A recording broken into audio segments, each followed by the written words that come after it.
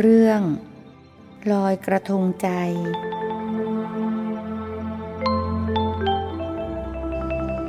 นมัตถุรัตนัตยัสสะ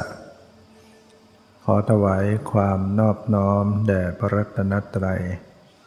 ขอความผาสุกความเจริญในธรรมจงมีแก่ญาติสัมมาปฏิบัติธรรมทั้งหลายต่อไปนี้ก็จะได้แสดงธรรมะตามหลักคำสั่งสอนขององค์สมเด็จพระสัมมาสัมพุทธเจ้าเพื่อส่งเสริมความรู้ความเข้าใจในการศึกษาในการประพฤติปฏิบัติธรรมเนี่ยก็อาศัยการฟังอาศัยการฟังบ่อยๆเนี่ยเราก็ได้เข้าใจธรรมะยิ่งขึ้นนะฟังแล้วก็นำมาคิดพิจารณามีโยนิโสมนสิการทำไว้ในใจโดยแยบคายแล้วก็นำมาประพฤติเจริญภาวนาปัญญาที่เกิดขึ้นมี3ระดับสุตตมยปัญญาปัญญาที่เกิดจากการที่เราได้ยินได้ฟังบ่อยๆสิ่งที่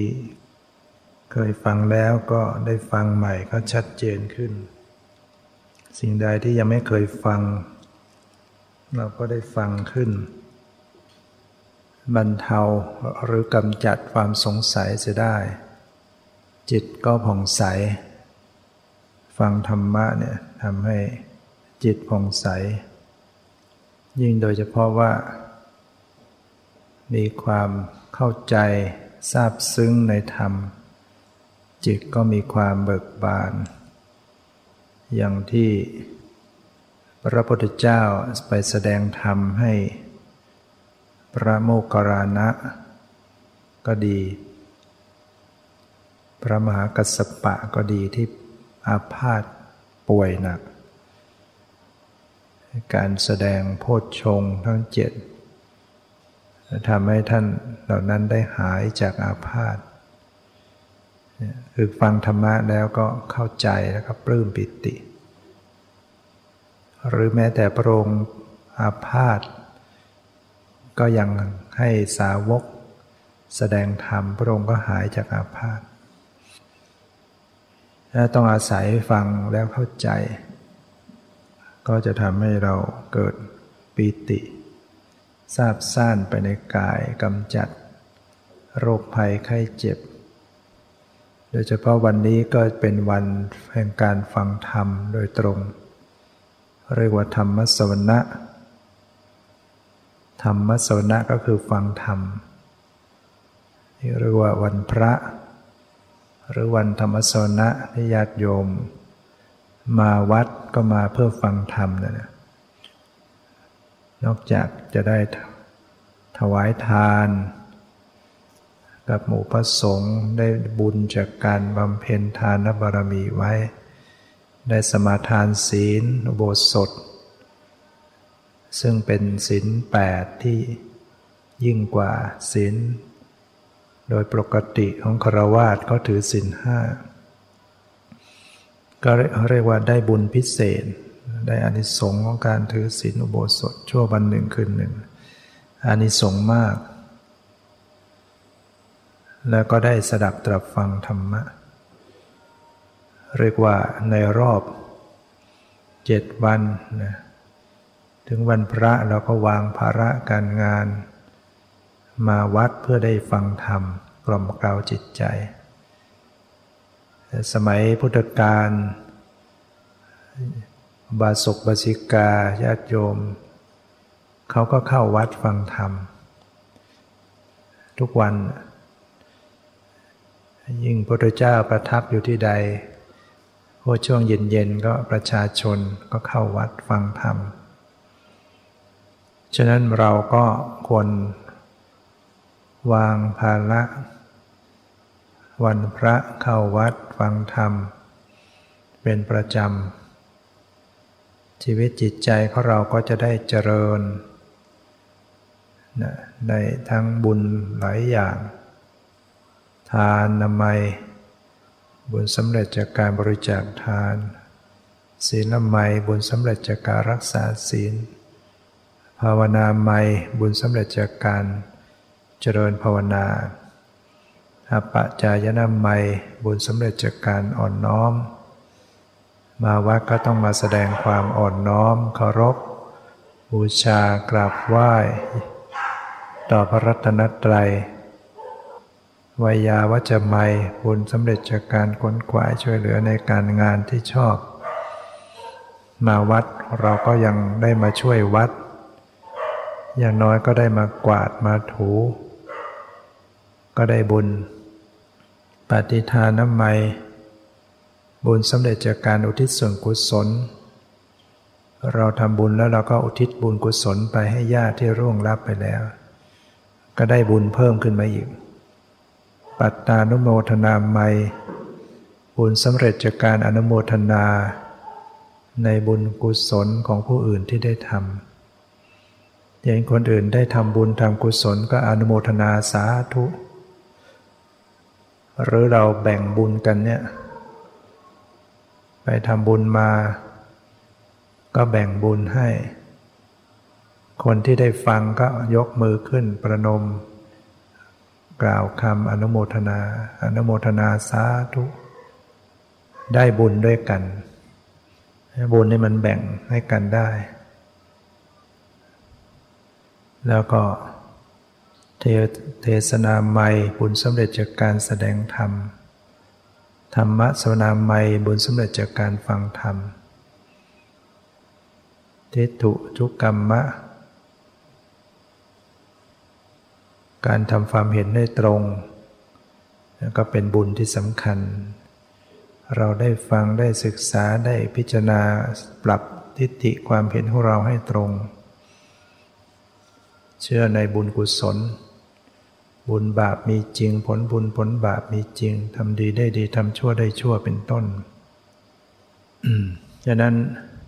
ชีวิตของเราได้เข้ามาสู่วัดวาศาสนาชีวิตของเราก็มีสาระมีคุณค่าในวันธรรมสวนะซึ่งวันนี้ก็เป็นวันขึ้น15 ค่ำเดือน12ตาม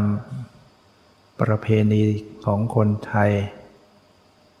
ก็ถือว่าเป็นวันลอยกระทงเป็นวัน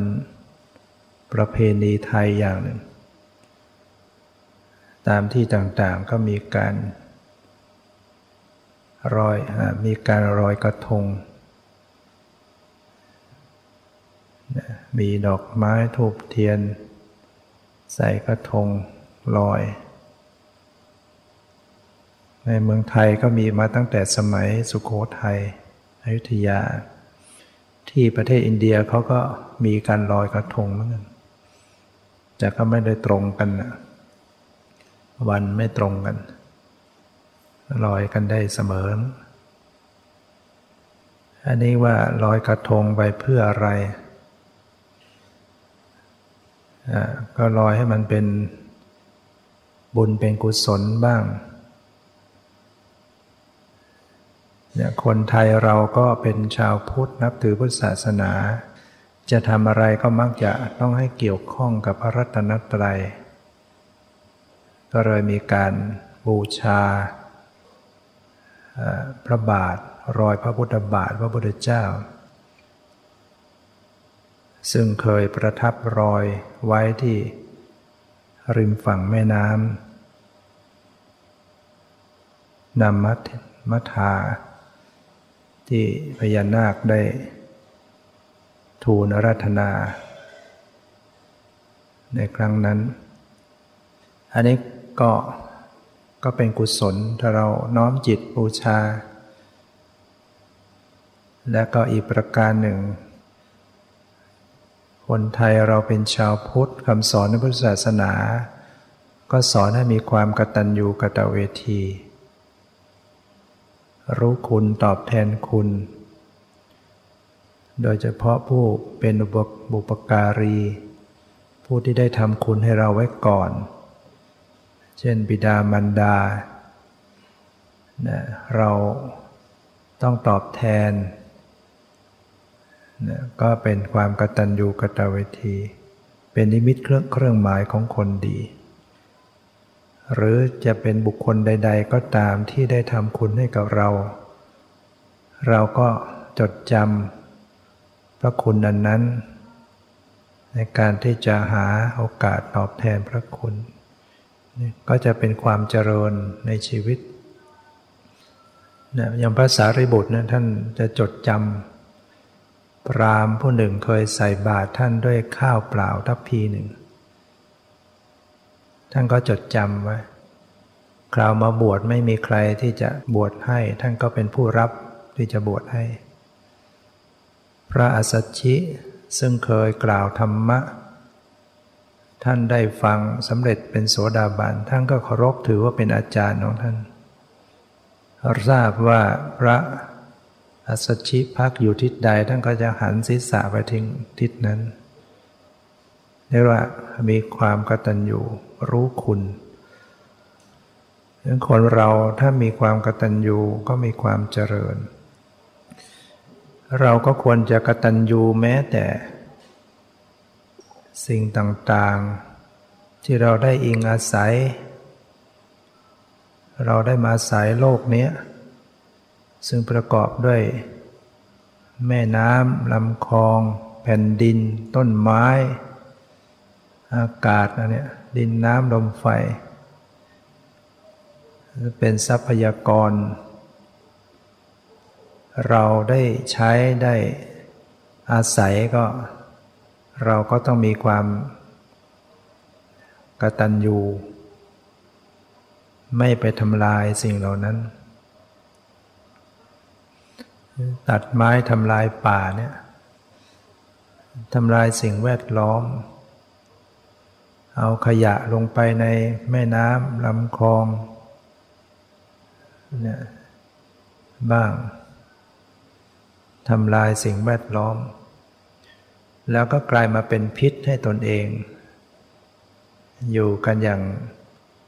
เดือดร้อนขึ้นมาน้ำเริ่มเป็นเสียอากาศเสียโลกก็ร้อนขึ้นเพราะว่าขาดป่าขาดต้นไม้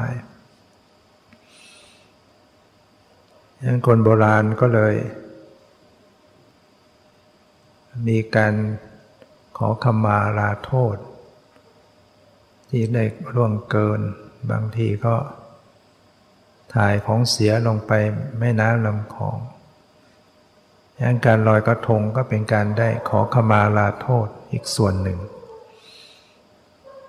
ก็เป็นการแสดงออกซึ่งการกระทำที่สำนึกในความบกพร่องผิดพลาดรู้จักยอมรับผิดการที่เราขอขมาลาโทษเนี่ยมันก็จะทำให้กรรมที่ทำไว้นั้นระงับลงเมื่อเราได้ล่วงเกินพ่อแม่ถ้าเราได้ไปขอขมาลาโทษพ่อแม่อโหสิกรรมให้กรรมอันนั้นมันก็จะระงับลงแค่นั้นหรือบุคคลใดๆก็ตามถ้าเราไปล่วงเกินเราก็สำนึกผิดยอมรับประกาศยอมรับความผิดของตนขอขมาลาโทษเราก็สามารถที่จะฟื้นตัวเราเองให้ดีใหม่นั่นก็เป็นการกระทำที่ดีในการรู้จักยอมรับผิดรู้จักปรับตัวเองฉะนั้นเรากตัญญูต่อสิ่งแวดล้อมแม่น้ำลำคลองการลอยกระทงก็ให้มันเป็นลักษณะให้ได้ประโยชน์ขึ้นมาตรงที่หนึ่งบูชารอยพระบาทระลึกถึงคุณของพระพุทธเจ้าก็เป็นบุญขึ้นมาเหมือนเราได้บูชาอย่างนั้น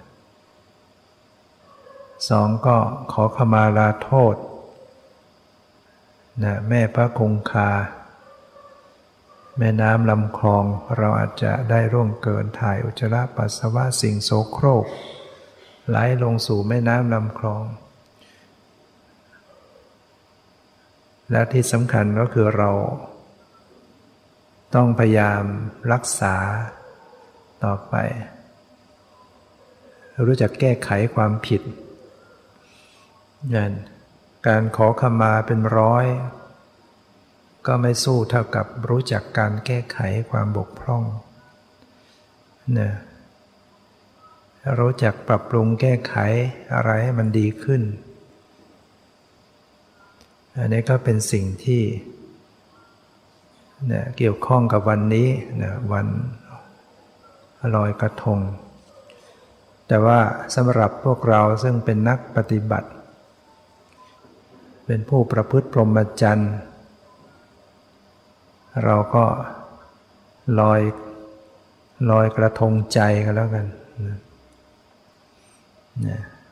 เอาใจของเราให้มันลอยให้จากบาปกรรมทั้งหลายจากกิเลสทั้งหลายเนี่ยดีที่สุดนะ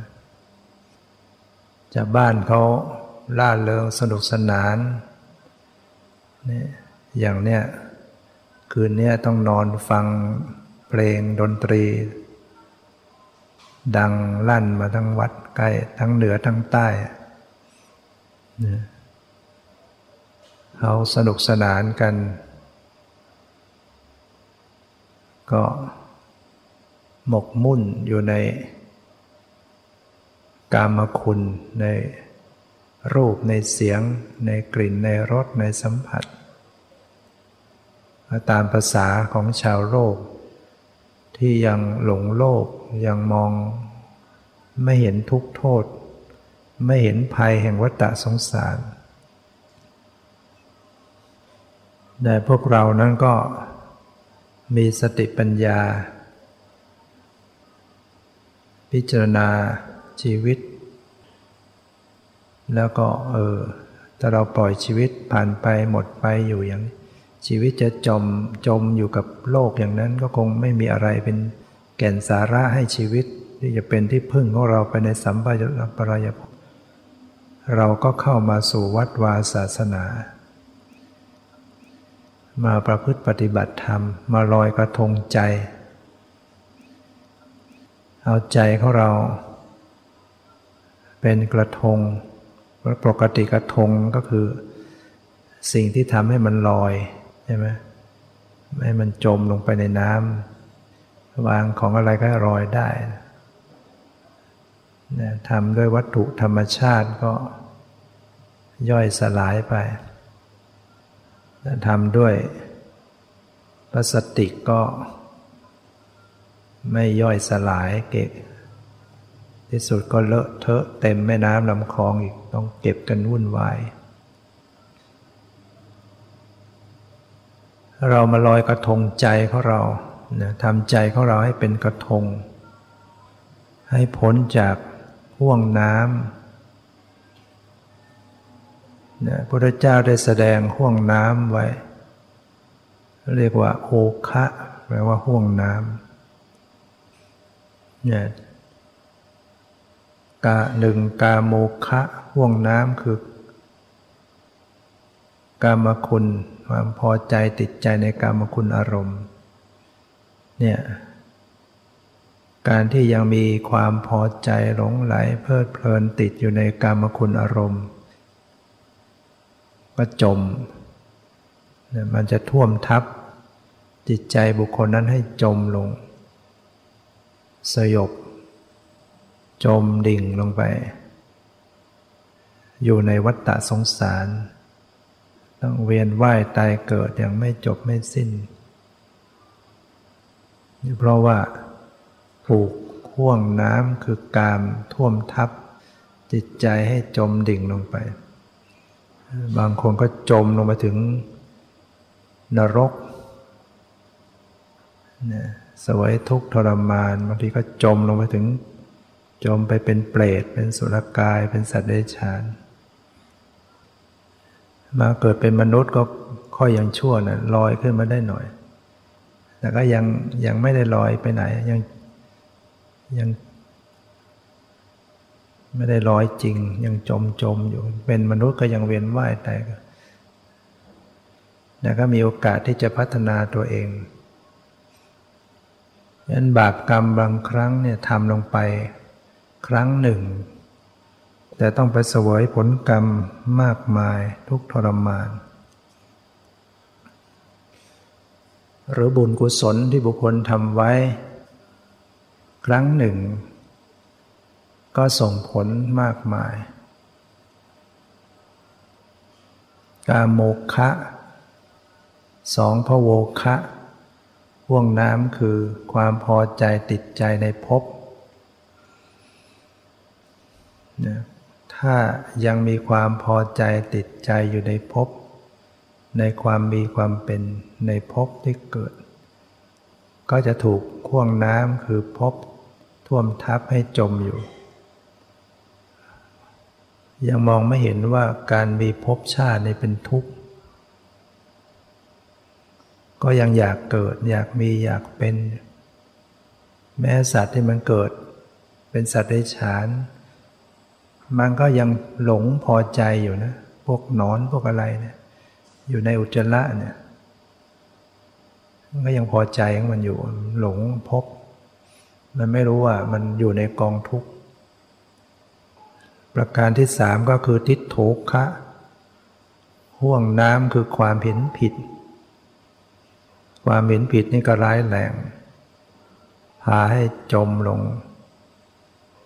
ยิ่งถ้าบางคนเห็นผิดชนิดร้ายแรง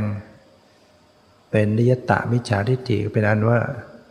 ชาติต่อไปต้องลงนรกแน่นอนเนี่ยความเห็นผิดสามประการที่ร้ายแรง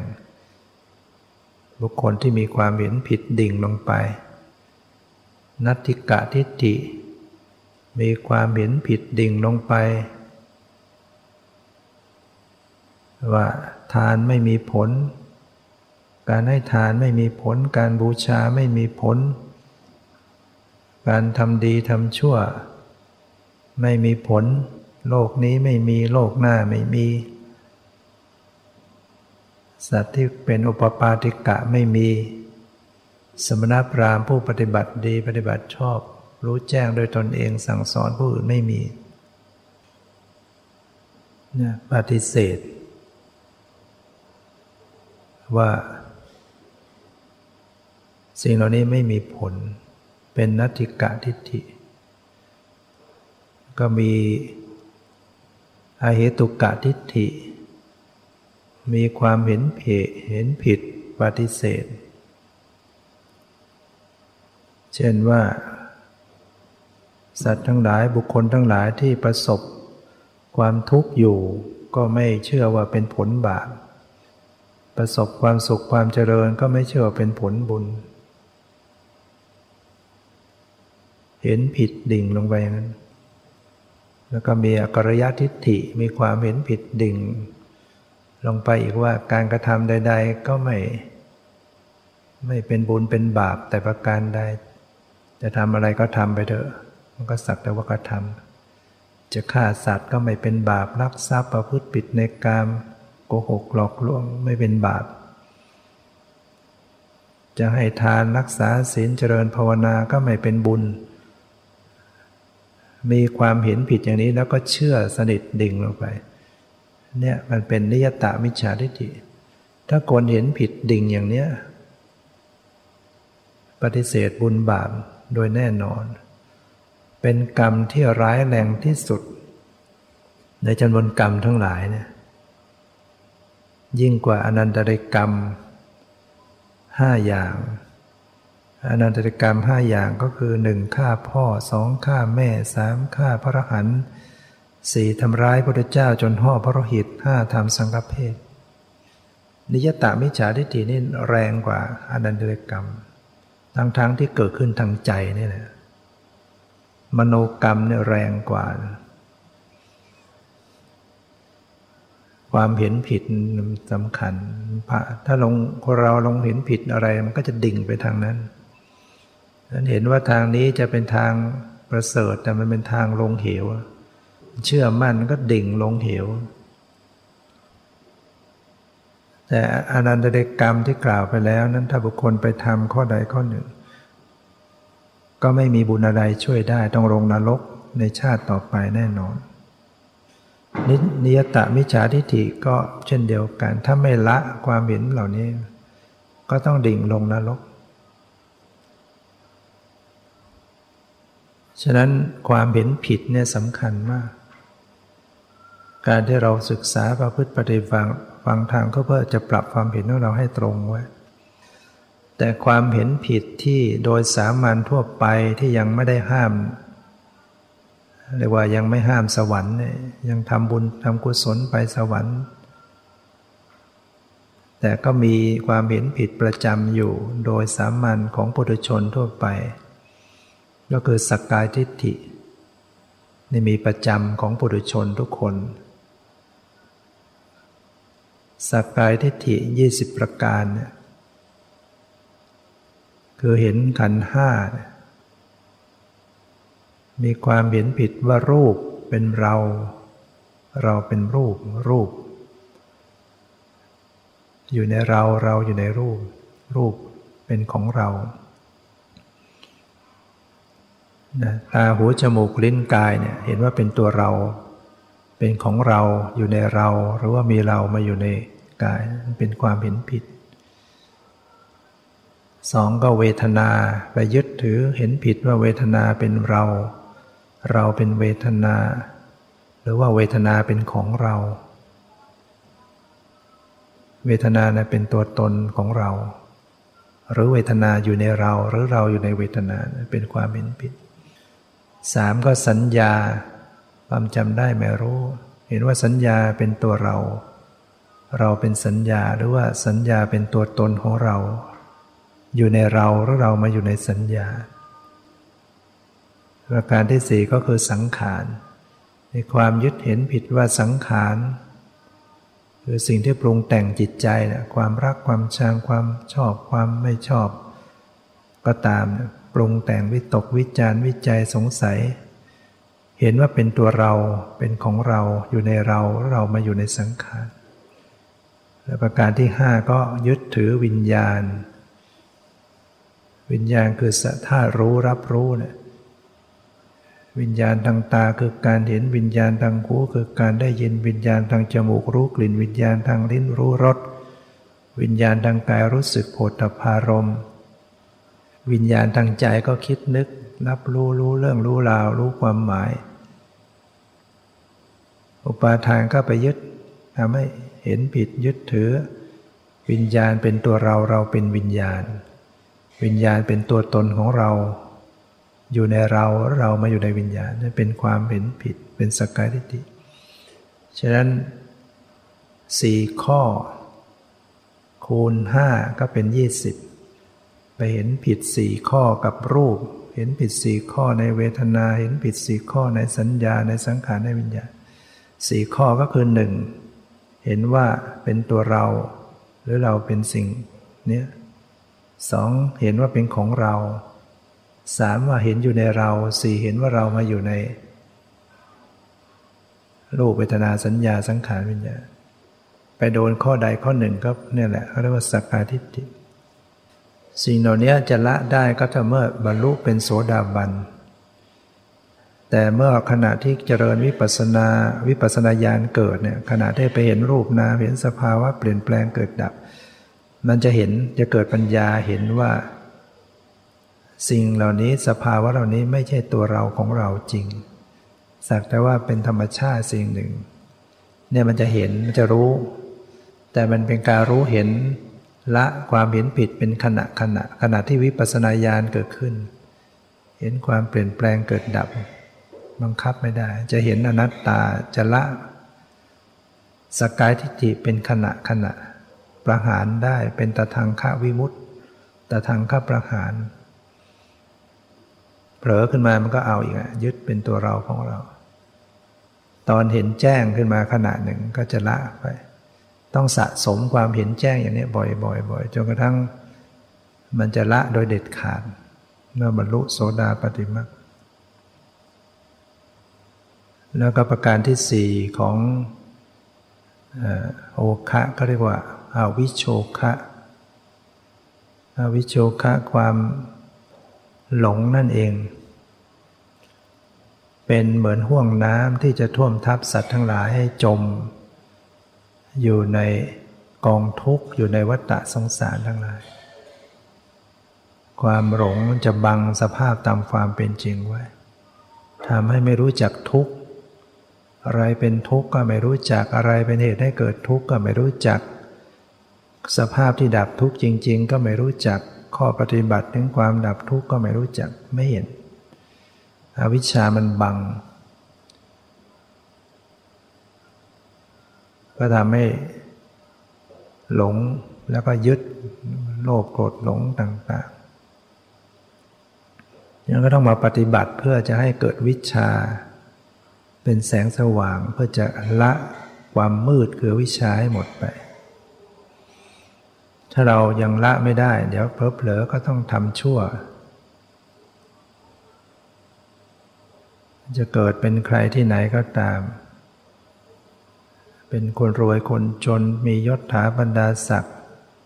ถ้าลงทำชั่วก็ลงนรกได้เหมือนกันอย่างพระศิวลีสาวกรูปหนึ่งที่เราได้ยินชื่อเสียงกันเป็นอย่างดีเป็นพระสงฆ์ที่ได้รับการยกย่องจากพระพุทธเจ้าว่าเป็นผู้เลิศกว่าภิกษุสงฆ์ทั้งหลายในด้านลาภสักการะเนี่ยคือท่านมีลาภมากเนี่ยเป็นพระสงฆ์ที่พระพุทธเจ้ายกย่องในทางเป็นผู้เลิศในทางลาภมีลาภเกิดขึ้นกับท่านมากมาย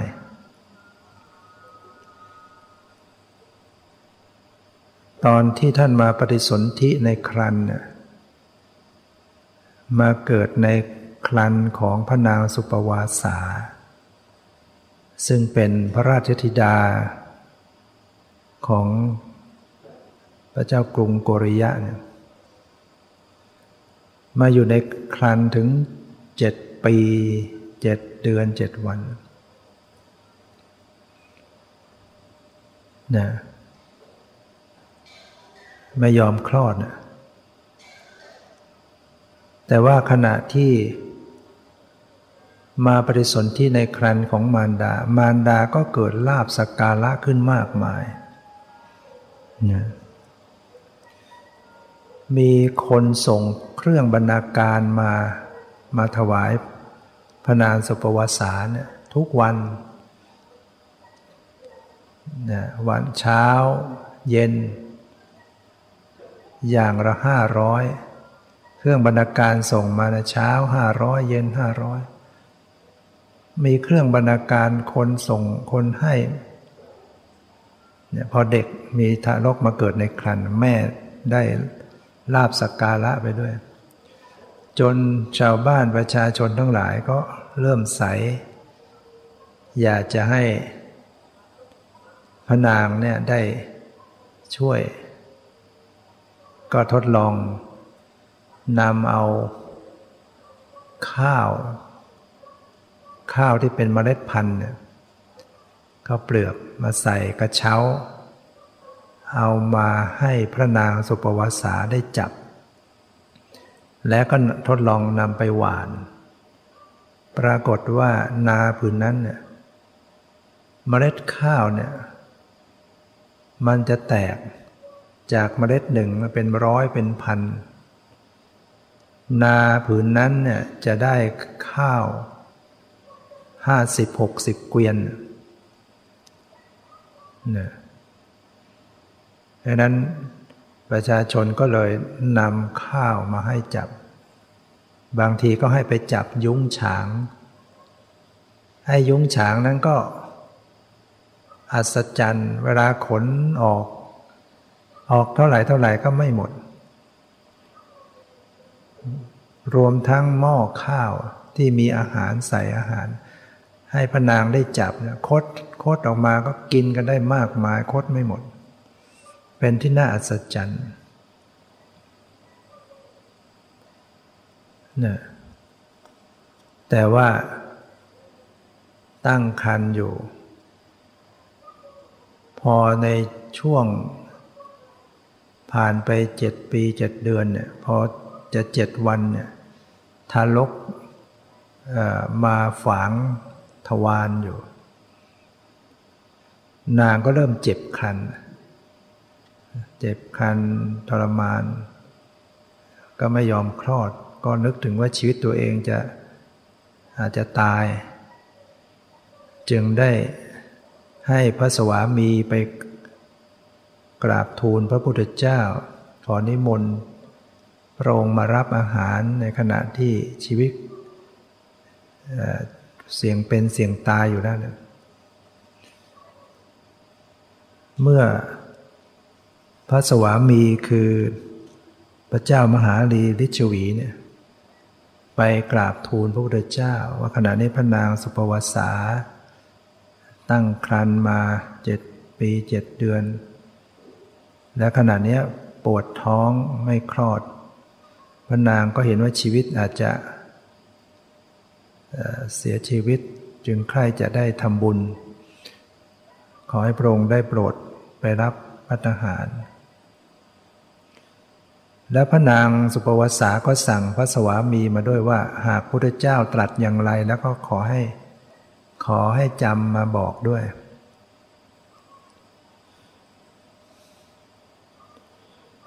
พระพุทธเจ้าได้ตรัสให้พรว่าขอให้พระนางสุปวาสาผู้เป็นพระราชธิดาของพระเจ้าโกริยะจงมีความสุขหายโรคภัย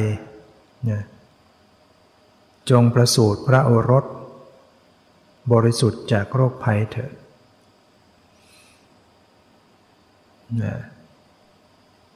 พระเจ้ามหาลีฤชวีก็ดีพระทัยเมื่อได้ฟังพระองค์ตรัสคำให้พรดีๆอย่างนั้นก็รีบกลับมาปรากฏว่ามาถึงพระนางสุปวาสาก็คลอดโอรสคลอดอย่างง่ายดายเหมือนเทน้ำออกจากกระบอกเนี่ยหลังจากเนี่ยที่ได้คลอดในสะดวกเขาก็เลยตั้งพระนามโอรสที่คลอดมาว่าศิวลีแปลว่าผู้ที่ได้กระทำพระหฤทัยของปริยูรญาติทั้งหลายเนี่ยที่กำลังร้อนใจเนี่ยให้คลายไปให้หลุดไปได้พ้นไปได้ได้นามว่าศิวลีเมื่อได้คลอดโอรสแล้วพระนางสุปวาสาก็สบายปลอดภัยตั้งท้องมา7 ปี 7 เดือน 7 วันแต่ว่าปวดท้องอยู่7 วันช่วง7 ปีก็ไม่ปวดอะไรเมื่อคลอดปลอดภัยก็ให้พระสวามีไปกราบทูลพระพุทธเจ้าใหม่ว่าขอนิมนต์พระพุทธเจ้ามาฉันภัตตาหารพร้อมด้วยหมู่พระสงฆ์ตลอด7 วันพระสวามีก็ไปอาราธนาพระพุทธเจ้าเมื่อพระพุทธเจ้าพระสาวกก็มาฉันพระโอรสพระศิวลีเนี่ยสามารถจะทำงานได้เลยพอพระสงฆ์มาก็ช่วยนำธรรมกรกไปกรองน้ำแล้วในวันที่7เนี่ยซึ่งมีพระสารีบุตรเป็นประธานพระสงฆ์ไปฉันพระกุมารศิวลีก็เข้ามาสนทนากับพระสารีบุตรเนี่ยพระสารีบุตรได้กล่าวกับพระกุมารว่าพระผู้มีพระภาคเจ้าได้ตรัสว่าผู้ใดได้ข้ามวัฏฏะสงสารที่ข้ามได้ยากจนไปถึงฝั่งคนู้นแล้วตถาคตกล่าวว่าผู้นั้นเป็นพราหมณ์แล้วพระสารีบุตรก็ถามพระกุมารว่าพ ระกุมารได้เสวยทุกขเวทนาอยู่ในครรภ์มานานเนี่ยเป็นเช่นนี้จะบรรพชาไม่สมควรหรือชวนบรรพชาเป็นสมณเณรพระกุมารสาวรีศิวลีก็จึงได้ตอบพระสารีบุตรไปว่าถ้าหากว่าบรรพชาได้ข้าพเจ้าก็จะบรรพชาพระมารดาได้เห็นโอรสน้อยคุยกับพระเถระได้ก็เลยขยับเข้ามาใกล้ถามพระสารีบุตรว่ากุมารได้สนทนาอะไรกับพระคุณเจ้าหรือพระสารีบุตรก็บอกว่าอาตมาได้กล่าวคำของพระพุทธเจ้าให้ฟังแล้วก็ถามพระโอรสว่าชีวิตอยู่ในกองทุกข์มานานเนี่ยจะบรรพชาไม่สมควรหรือพระโอรสก็ได้ตอบว่าถ้าหากบรรพชาได้ก็จะบรรพชาพระนางสุปวสสาก็จึงอนุญาตแล้วก็ได้มอบให้พระสารีบุตรนำพาไปบรรพชาพระสารีบุตรก็นำพระกุมารศิวลีน้อยไปสู่ที่วัดสอนกรรมฐานโดยก็สอนถึงตัจจะปัญจกะกรรมฐานอย่างที่เวลาบวชพระทุกรูปในสมัยปัจจุบันก็จะพระอุปัชฌาย์ก็จะต้องสอนนี่ก่อนให้พิจารณาเนี่ยเกสาโลมานะขาทันตาตะโจเป็นปฏิโลมเป็นอนุโลมปฏิโลมว่ากลับไปตะโจทันตานะขาโลมาเกสาเนี่ยเกสาคือผมเกสาโลมาคือขนนักขาคือเล็บทันตาคือฟันตัดโจคือหนังสอนกรรมฐานเนี่ยให้นำไปพิจารณากลับไปกลับมาพิจารณาให้เห็นเป็นของปฏิกูลเป็นของไม่สะอาดเนี่ยพระภิกษุทุกรูปเวลาบวชต้องได้รับคำสอนจากอุปัชฌาย์ให้พิจารณาเรื่องนี้ก่อนเพราะว่ามันเป็นกรรมฐานที่จะข่มระงับกามฉันทะกามคุณอารมณ์เนี่ยกุมารศิวลีก็ได้เรียนกรรมฐานและในขณะที่ปลงผมพอมีดโกนจรดลงหนังศีรษะโกนครั้งแรกกุมารศิวลีก็ได้บรรลุเป็นโสดาบันบรรลุง่ายมากพอจดมีดโกนครั้งที่สองโกนก็บรรลุเป็นพระสกทาคามี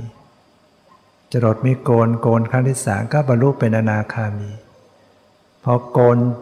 เสร็จก็สำเร็จเป็นพระอรหันต์เลยเนี่ยเป็นสำเร็จง่ายมาก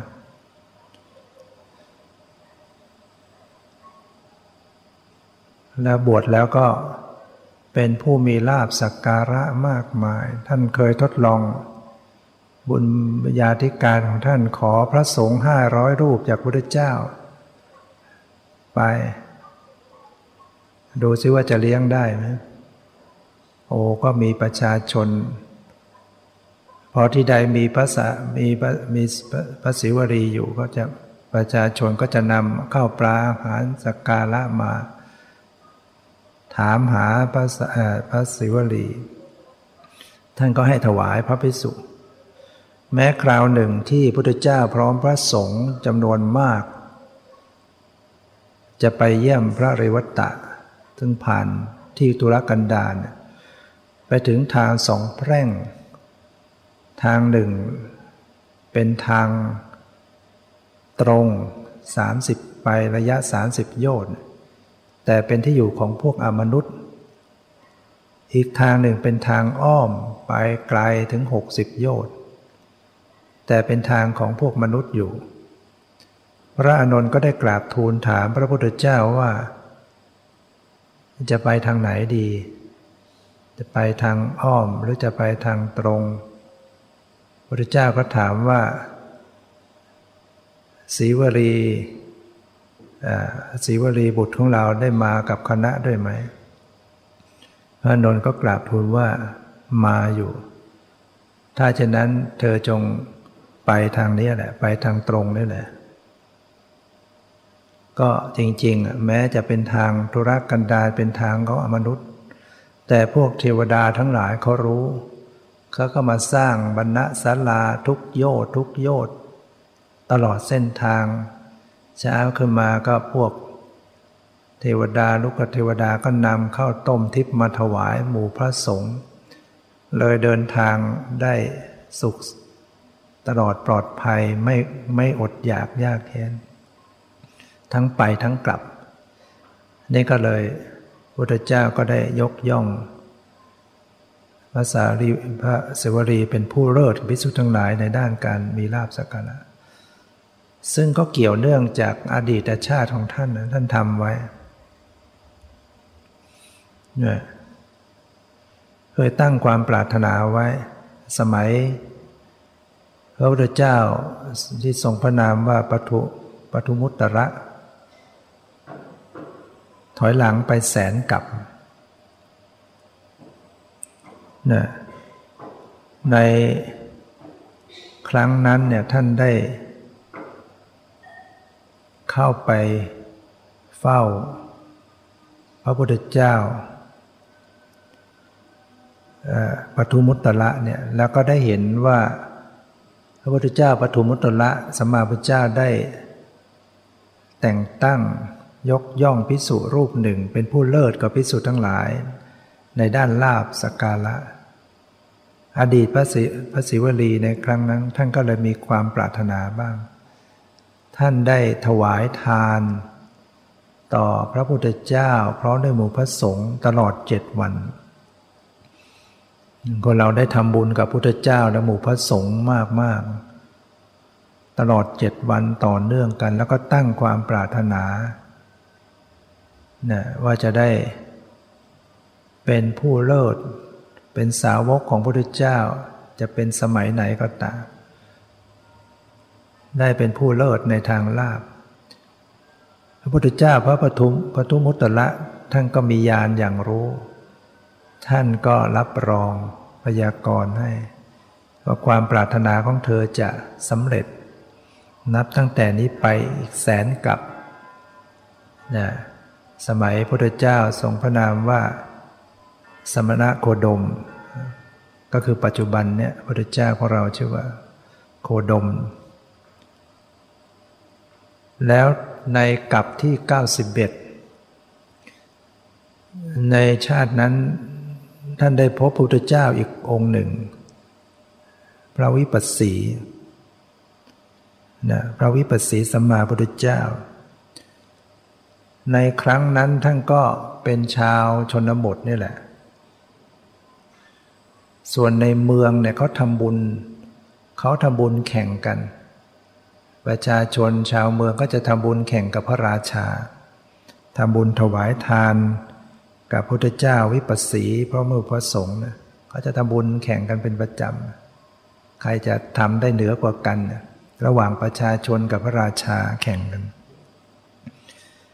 ในครั้งนั้นประชาชนก็ได้พิจารณาว่าอาหารทุกอย่างแล้วก็เตรียมไว้พร้อมหมดแล้วยังขาดอะไรบ้างก็ตรวจไปตรวจมายังขาดน้ำผึ้งขาดเนยขาดน้ำผึ้งทำจะไหนถึงจะได้มาก็เลยแต่งตั้งคนหนึ่งไปคอยดักทางที่ออกมาจากป่าว่าจะมีใครได้น้ำผึ้งมาบ้างให้ซื้อมาก็ปรากฏว่าอดีตพระศิวลีในครั้งนั้นท่านไปเข้าป่าเอาเนยไปแล้วก็ขากลับก็ไปเจอรวงผึ้งที่ไม่มีตัวแก่ก็เก็บมาก็หวังที่จะแล้วก็เอามาเข้าเมืองหวังจะมาขายก็มาเจอคนที่มาดักทาง เขาก็ขอซื้อให้ราคา1 กหาปณะชายอดีตพระศิวลีนั้นก็ทำไมต้องให้ถึง1 กหาปณะ1 กหาปณะสมัยนั้นก็เยอะแล้วราคาของน้ำผึ้งมันก็ไม่แพงเท่าไหร่ทำไมให้ตั้ง1 กหาปณะก็เลยทดลองบอกว่าเราไม่ขายหรอก1 กหาปณะชายที่มาขอซื้อก็บอกถ้างั้นก็ขึ้นราคาให้เป็น2 กหาปณะก็ไม่ขาย3 กหาปณะก็ไม่ขาย10 กหาปณะก็ไม่ยอมขายจนกระทั่งถึง 1,000 กหาปณะอดีตพระศิวลีก็เลยสงสัยว่าทำไมถึงขึ้นราคาขนาดนี้ก็สอบถามชายนั้นก็เลยเล่าความจริงให้ฟังว่าประชาชนเนี่ยทำบุญแข่งกับพระราชาแต่ยังขาดน้ำผึ้งขาดเนยจึงขอซื้อในราคาเนี้ยถ้างั้นเราไม่ขายหรอกแต่ว่าเราจะขอทำบุญด้วยท่านจงเป็นพยานให้เราเธอได้ตั้งราคาน้ำผึ้งนี้ไว้ตั้ง 1,000 กหาปณะแต่ขอให้เราได้ทำบุญให้เราเป็นใหญ่ในการทำบุญที่สุดก็ตกลงอดีตพระศิวลีก็เลยนำน้ำผึ้งใส่ใบบัวเอาเนยใส่นะบิดเอาดีปรีมาที่ติดมาก็บีบใส่น้ำผึ้งแล้วก็เข้าไปนั่งใกล้พระพุทธเจ้าวิปัสสีคอยเวลาที่สุดก็ได้ถวายพระพุทธเจ้าวิปัสสีก็รับเอาบาตรรับแล้วก็ท่านก็อธิษฐานท่านก็คงรู้ว่าบุคคลนี้ได้ตั้งความปรารถนาไว้อย่างไรให้น้ำผึ้งที่ถวายเนี่ยถวายแล้วก็ยังไม่หมดถวายให้กับหมู่พระสงฆ์เนี่ยเป็นแสนเป็นล้านน้ำผึ้งได้เลี้ยงพระภิกษุมากมายเนี่ยนี่ก็คือบุญที่เคยได้ทำไว้ในอดีตที่ท่านได้เป็นผู้เลิศในทางลาภแต่ว่าส่วนที่มาเกิดในครรภ์ทรมานอยู่เนี่ย7 ปี 7 เดือน 7 วันนั่นเพราะอกุศลกรรมเพราะบาปในชาติหนึ่งท่านเป็นพระราชาเมืองพาราณสีเนี่ยยกกองทัพไปล้อมพระนครแห่งหนึ่งส่งพระราชสารไปข้าพเจ้าในเมืองนั้นว่าจะยอมแพ้หรือจะสู้รบเจ้าเมืองนครนั้นก็ตอบมาว่าไม่ยอมคือไม่ยอมแพ้แต่ก็ไม่สู้รบด้วยก็ปิดประตูเมืองล้อมพระนครไว้พระศรีวลีในอดีตซึ่งเป็นพระราชาเมืองพาราณสีก็ให้ทหารล้อมเมืองไว้ล้อมอยู่7 ปี 7 เดือนแต่ว่าเมืองนั้นเขามีประตูเล็กเขาก็ลอดประตูเล็กออกไปเก็บฟืนเก็บอาหารเข้ามาในเมืองเขาก็ไม่เดือดร้อนอะไรล้อมก็ล้อมไปนั่นแหละแล้วก็มีอาหารออกมีประตูเล็กฝ่ายพระราชมารดาของพระเจ้าเมืองพาราณสีอดีตพระศิวลีเนี่ยเห็นโอรสหายไปตั้ง7 ปี 7 เดือนได้ทราบว่าไปล้อมเมืองอยู่แล้วก็ยังไม่สำเร็จจึงได้ส่งสารไปบอกว่าวิธีที่จะเอาชนะเนี่ยให้ปิดประตูเล็กนะมารดาในอดีตบอกให้ปิดประตูเล็กซะพระราชาก็เลยสั่งทหารปิดประตูเล็กคนในเมืองก็ออกไม่ได้จะไปเอาฟืนไปเอาอาหารออกไม่ได้เดือดร้อนอยู่7 วันที่สุดประชาชนก็เลยจับพระราชาของตนประหารชีวิตแล้วก็เปิดพระนครยอมแพ้ให้พระเจ้าพาราณสีเข้าไปในเมืองนี่แหละอดีตชาติจากชาตินั้นไปตกนรกนะเจ้าเมืองพาราณสีอดีตพระศิวลีเนี่ยไปตกนรกอยู่นานที่แผ่นดินนี้สูง1 โยชน์ โยชน์หนึ่งก็16 กิโลเมตรโลกเรานี่มันจะหนาขึ้นนะจะสูงแผ่นดินจะสูงกว่าจะหนาเท่า16 กิโลเมตรเนี่ยนานขนาดไหนตกนรกพ้นนรกมาอยู่ได้นั่นแล้วก็มาเกิดเนี่ยเวียนว่ายตายเกิดจนมาชาติสุดท้ายมาเกิดในครรภ์ของพระนางสุปวาสาเนี่ยเศษของกรรมยังตามมาต้องมาติดอยู่ในท้อง7 เดือน7 ปี 7 วันส่วนมารดาในอดีตก็มาเป็นมารดาในปัจจุบันเนี่ยไปยุให้โอรสไปปิดประตูเล็กเลยปวดท้องอยู่7 วันที่ปิดโอรสมาขวางทวารอยู่ไม่คลอดแต่ได้อาศัยพระพุทธเจ้าให้พรให้นางปลอดภัยคลอดปลอดภัยสะดวกก็เลยปลอดภัยพระนางตั้งครรภ์อยู่7 ปีเนี่ย7 เดือน 7 วันโดยอาศัยที่ได้พิจารณาได้ตรึกในหัวข้อธรรมอยู่3 ข้อระหว่างที่ตั้งครรภ์อยู่เนี่ยก็ยังชีวิตยังจิตใจให้ดำรงอยู่ได้ถ้าพิจารณาอยู่3 ข้อหนึ่งก็คือพิจารณาว่าพระพุทธเจ้าได้ตรัสแสดงธรรมไว้ว่าพระพุทธเจ้าได้ตรัสแสดงธรรมก็เพื่อที่จะละทุกข์แห่งรูปนี้แหละคือเขาเสวยความทุกข์ที่ร่างกายเป็นทุกข์ก็กำหนดรู้ทุกข์แล้วก็นึกเนี่ยพระพุทธเจ้าที่ตรัสแสดงธรรมก็เพื่อที่จะให้ละจากทุกข์เหล่านี้แหละอาศัยพิจารณาไปเงี้ย2ก็พิจารณาถึงพระสงฆ์สาวกที่ท่านปฏิบัติดีปฏิบัติชอบท่านก็ปฏิบัติเพื่อละจากทุกข์ที่เราเสวยแบบนี้แหละทุกข์แห่งรูปเนี้ยนึกถึงพระสงฆ์เรียกว่าจิตนึกถึงพระพุทธเจ้าจิตนึกถึงพระธรรมอันนี้จิตนึกถึงพระสงฆ์แล้วก็พิจารณาในข้อที่3ว่าทุกข์ที่ตนเองเสวยทุกข์ที่เห็นปานเนี้ยย่อมไม่มีในนิพพานเพราะฉะนั้นนิพพานนั้นย่อมเป็นสุขเป็นบรมสุขเพราะไม่มีทุกข์ใดๆทั้งสิ้นอาศัยอารมณ์พิจารณาธรรมอย่างนี้ว่ามีโยนิโสมนสิการพิจารณาก็สามารถจะทำใจอยู่ได้แต่ว่าทุกข์ก็เรียกว่าใจไม่ทุกข์ด้วยอยู่มาได้นะเพราะฉะนั้นเราก็เจอความทุกข์เราก็หัดพิจารณาทุกข์เนี่ยรู้ซึ้งในความทุกข์เนี่ยถ้าชีวิตของเรายังเวียนว่ายตายเกิดยังมีขันธ์5เราก็ต้องทุกข์อย่างนี้แหละเนี่ยสังขารร่างกายเนี่ยเป็นทุกข์ไหมล่ะ